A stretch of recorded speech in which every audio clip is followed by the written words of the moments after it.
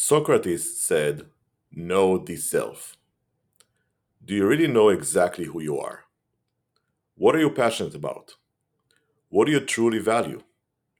Are you doing what you can, or are you doing what you should? And what does it have to do with security leadership? Stay tuned. Welcome to the Security Leadership Podcast. My name is Yaron Levy. My day job is a CISO, and I'm a member of the security community for more than 10 years. With me here is my co-host Jeff Snyder, who is an executive coach and a security recruiter since 1997. Welcome, Jeff. Good morning.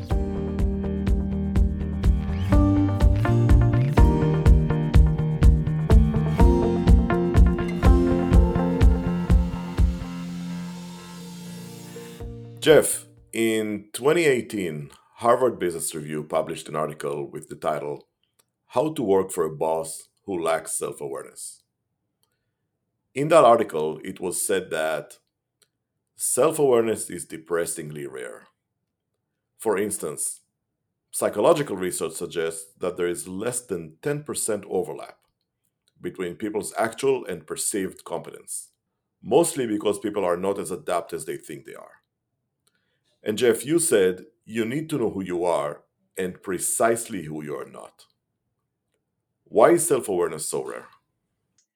I think it's very rare because we go through school, we go through various training, get started in a job, and nowhere along the way does anyone stop us and say, hey, why don't we figure out exactly who you are, get you pointed in the right direction, and then go get all those qualifications and credentials and so on.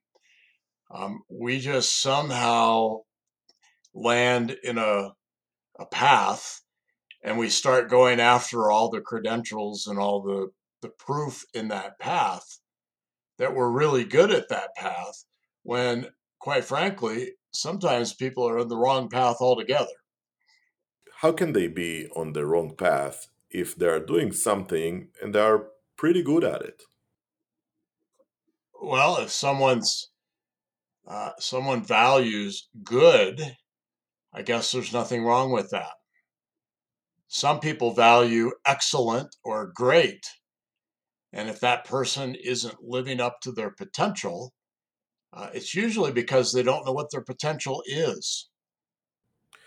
So I guess the question should be, hey, not what profession should I choose because it's a good career or a good job. It's more, what should I choose that I can be great at, right? I wish I could have had that guidance when I was just getting out of college, or quite frankly, even before I went to college. I went to college because that's what I was supposed to do. I got a degree because that's what I was supposed to do. And when I got out of college, I didn't know exactly which direction to go. So the earlier in life someone can figure this out, the better. Yeah, absolutely.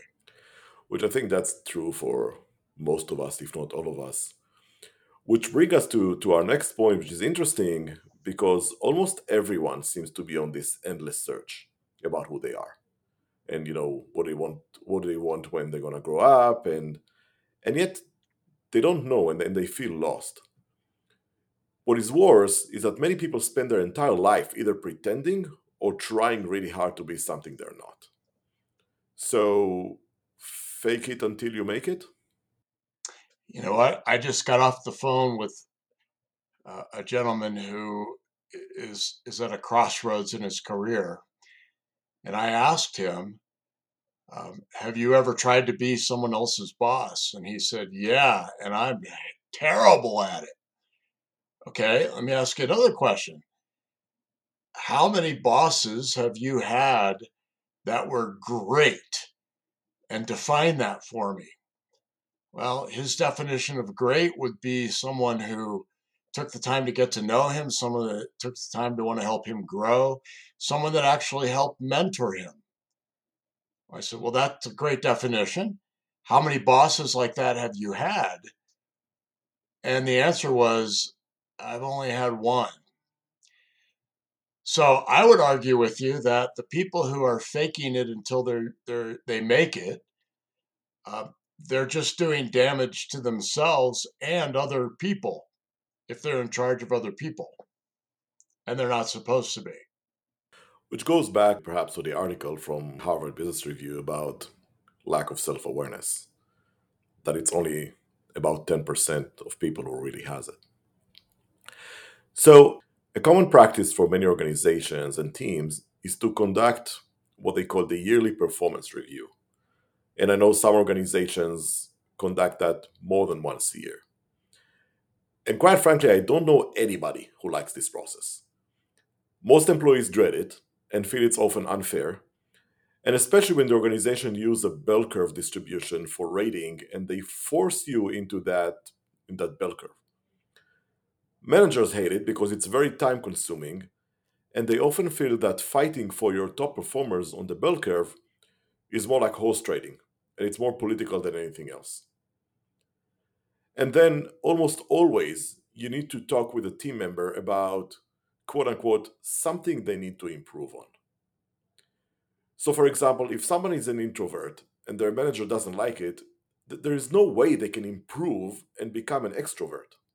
This is not how they're wired. Jeff, what are we doing wrong?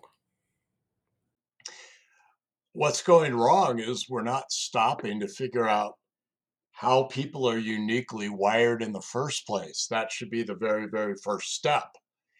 So, some people are gifted to be an introvert, some people are gifted to stand on a stage. I have a friend who not only is he gifted to stand on a stage, but he's actually the president of his local Toastmasters chapter. He's gifted to influence other people. He's also 53 years old. He instinctively figured out, oh, I like to talk. I like to stand on a stage and make people laugh.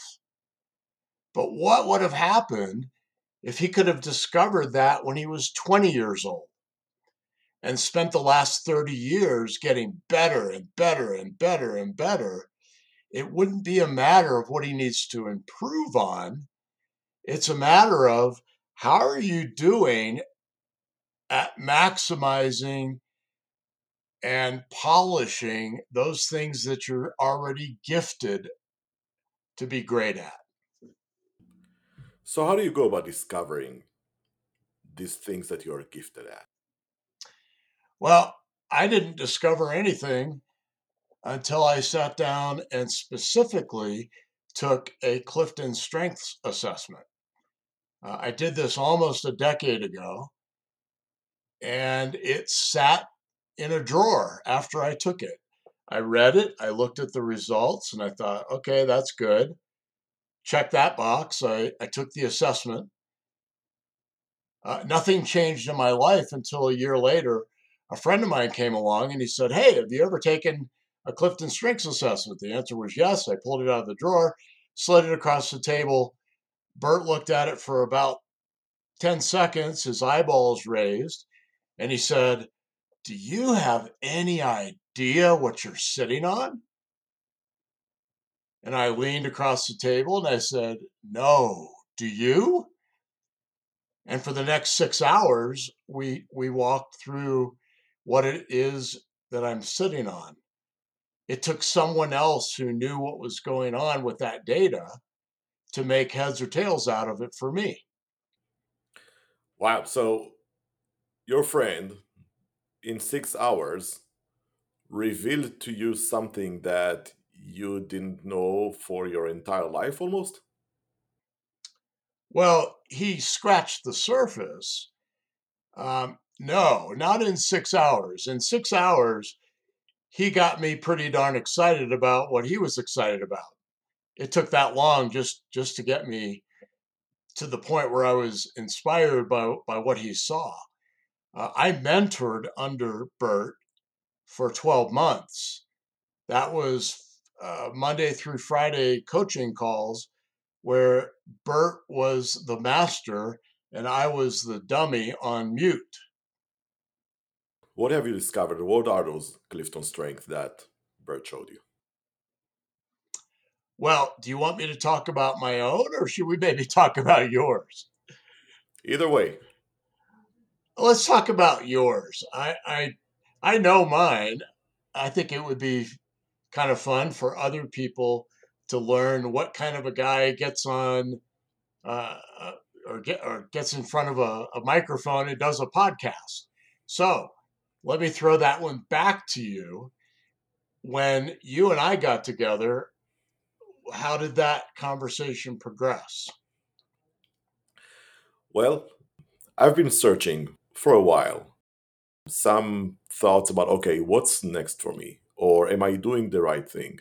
Or am I set up, for success or whatnot? Because part of me felt that, yeah, I've been very successful, but did I maximize myself? Can I do more? Can I do better? Should I do something different? And the first conversation you and I had, you asked me if I took the Clifton Strength Assessment, and I did. And, I got a list of 34 different traits, which look like a little DNA chart. And I look at those terms and look at those names. Yeah, they seems interesting, but it didn't really mean anything to me. So that's why I came and asked you, like, can you help me decipher or interpret what they really mean? So what did you see? Oh my goodness. I saw a guy who absolutely positively can light up a room. And what I mean by that is specifically, you have communication high, you have positivity high, you have maximizer relatively high. That's my kind of person that I want to hang out with. Well, thank you. Well, you're welcome. So how these traits specifically, how they can help me or help other people when they get their report and when they see their traits, how does that help us understand what we should do versus what we can do? Well, all I can do is tell you what my experience was, and I think I can go ahead and repeat what you just said. When you take any kind of assessment, there's a certain amount of information that you can glean from the reports that come out of that assessment. Little did I know that I was sitting on traits that, in many cases, hardly anybody else has. That's what Bert understood that I did not yet understand. And just by reading the data, I couldn't come to that conclusion. Well, what does it mean that I'm sitting on traits that other people don't have? Well, I happen to have something very, very high called maximizer. You've heard it, whoever's listening has heard it many times in this particular discussion. And to me, my maximizer means that it's in my DNA, not just to take good to great. That's a good starting point. I discovered that I have a passion for excellence, excellence in my own behavior, excellence in my own results, excellence in my photography, excellence in my sporting events, excellence in scoring goals in hockey, and so on. But I also discovered that it's not just about what I find excellence in.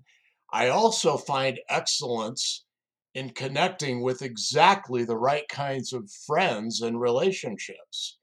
Now it's my job to take my passion for excellence and inspire other people from a relational standpoint. Is what it's about? Is it just showing you who you are, or does it give you more than that? Oh, I just gave you one trait, right? See, you have a way of pushing this back to me. So I didn't know that I'm visionary. I didn't know that I was highly strategic. Those two traits, for example, cannot be taught. Someone either has them or they don't have them. Well, knowing that I have those things didn't do me a darn bit of good. But once I developed those traits, now I can turn my maximizer onto those traits and make them excellent. I can take my activator. Activator is a built in go button that hardly anybody has. And I find that the greatest use for my go button is to lend it out to other people who don't have a go button. It's approximately 11% of people who have a go button in their top 5 traits out of 34. So there's all kinds of things that, with the guidance of somebody who knew more than I knew, that I learned about my traits that I've now turned into strengths. Now I get to show other people what their traits are and what they have potential to turn into strengths. And I have found the greatest work of my entire life. So it's my mission, it's my purpose, it's the reason I get out of bed in the morning. So, Jeff, you mentioned so one of my top traits is called strategic. I have it at number two. Just the fact that I have strategic at number two, does that necessarily mean that I'm good at strategy? No, you could be absolutely horrible at strategy, because when you turn strategic upside down, you're suddenly looking at your greatest potential weaknesses. So while strategic can see big pictures and strategic can see down the road, and strategic can come up with paths to get from A to Z, if your strategic is moving too fast, too furious, the pictures are too big, the words you're using are too complex, you can very, very quickly go to a place where your beautiful, powerful strategic has just become a liability, not only for you, but more importantly, for the people around you. So, what does that look like? What does that look like when I lay out my big strategic plan that seems perfectly logical and makes complete sense to me, perhaps to people who may not be wired as strategically? It looks like a nightmare.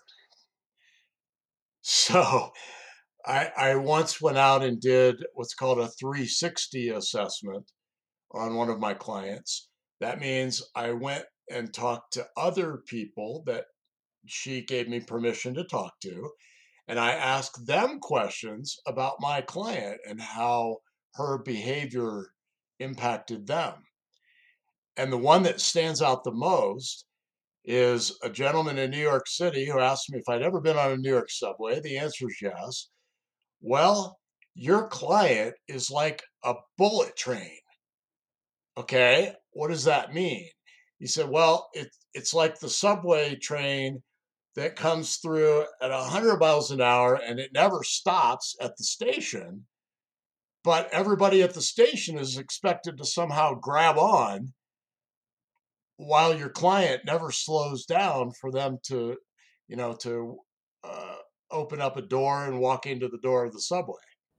So, when you look at those traits, and what I'm hearing you saying is that it's not enough that you have them, closer to the top or some things that you are naturally wired to do, but it's almost like a diamond in the rough. If you're not spending the time polishing it and mastering it, almost like a martial art, you can actually hurt yourself more than you actually help yourself or others, right? That is exactly right. And uh, some traits versus other traits, I look at them and I see more volatility in some traits, meaning the things you can be great at with that trait are out of this world.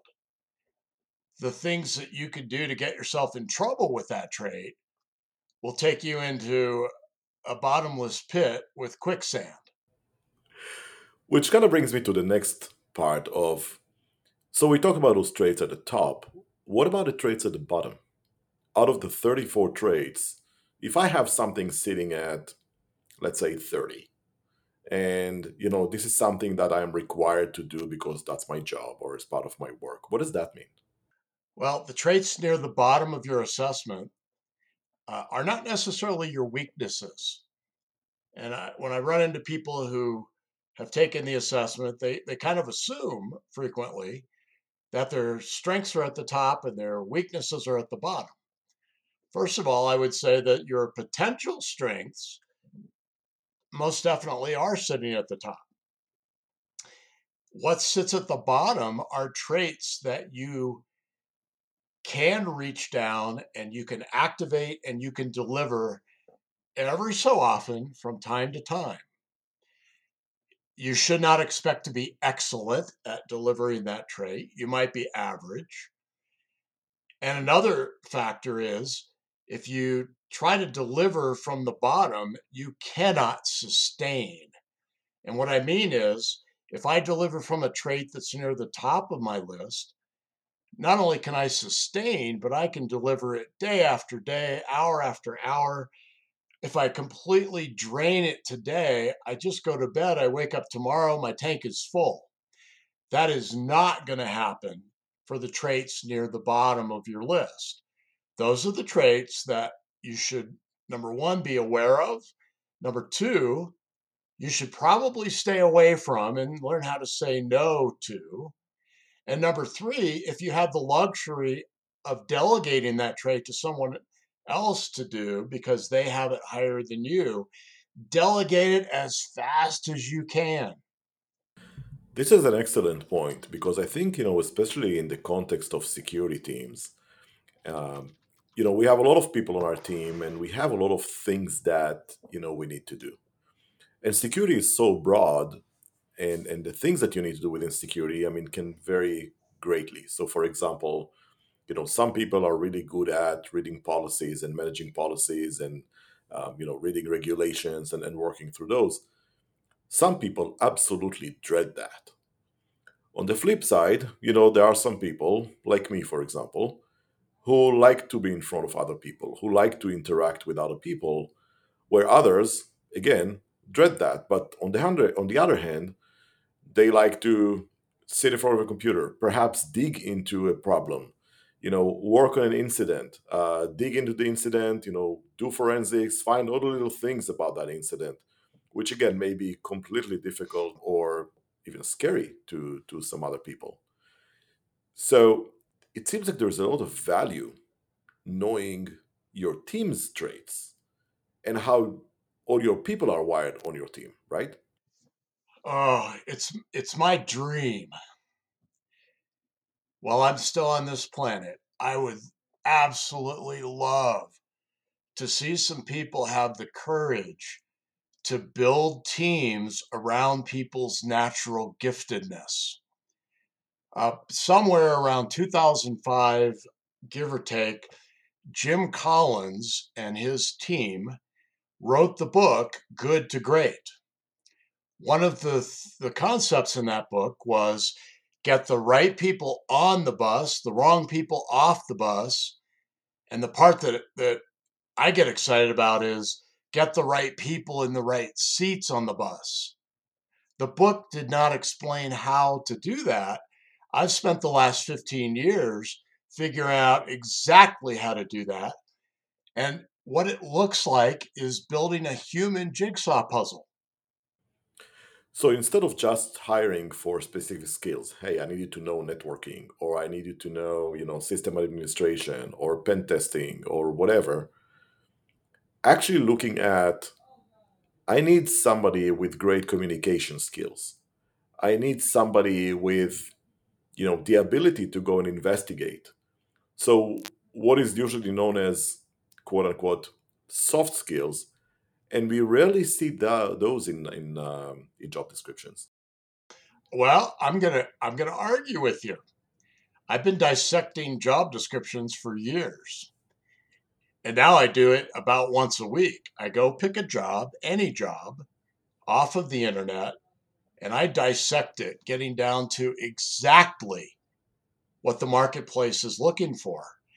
And I can't tell you that half of a job is this or that, or 2/3 of a job is this or that. It's all over the map. It just depends. But when you look at a particular job and you dissect it, and that job is asking for, and I'm quoting, I'm not making this up, excellent verbal communication skills, excellent presentation skills, excellent analytical skills, superb collaboration skills. Those are all skills that we can determine if somebody has if we just stop looking at all of their hard skills all by themselves. Which is super interesting. So if you look at those 34 traits and you consider and you think about, where they are placed in the list, I assume each and every one of us is different. How different are we? Oh, I love that question. And I'm not the most number crunching analytical guy in the world, but this just blew my mind. When somebody explained to me that when someone sits down and takes a Clifton Strengths Assessment, the odds of another person on this planet having the same top 5 traits in the same order is 1 in 33 million. Whoa, that blew my mind. In fact, that's why I chose this assessment in my business, because I don't want to show someone what box or quadrant they fall into. I don't like that stuff. I want to show people how absolutely unique they are and how special that really is. In order to find someone on this planet who shares my top 5 or your top 5 in even a different order, it's 1 in 270,000. Now, when I share that with analytical people, they tend to light up. When I share that with people who are not analytical, they tend to light up too. That's extraordinary. It's extraordinary that we are all that uniquely different and we all have something that uniquely powerful that we can polish and fine tune and calibrate to bring to work with us, to take to school with us, to go home with us, to take to our kids. This is the most exciting work I've done in my entire life. This is great because I think, one of the things that you can think about, yes, we are very unique. And yes, when we hire teams, there's always this criticism about, well, you hire people like you, or you hire people that resembles, what you already have on your team, and there isn't much of diversity of thoughts or skills. When we talk about diversity inside a team, just given these numbers alone, just given, how different the traits are, yes, we have other parts of diversity that we create and we need to have. But in addition to that, we already gain a lot of diversity in the people's skills and how they're wired because almost not two people are alike.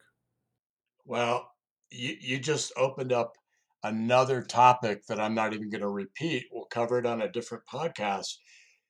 But the notion that everybody thinks different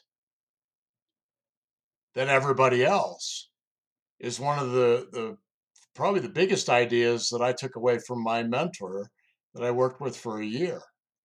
We all tend to think that everybody looks at something and sees it exactly the way we see it, and we could not be any further from the truth.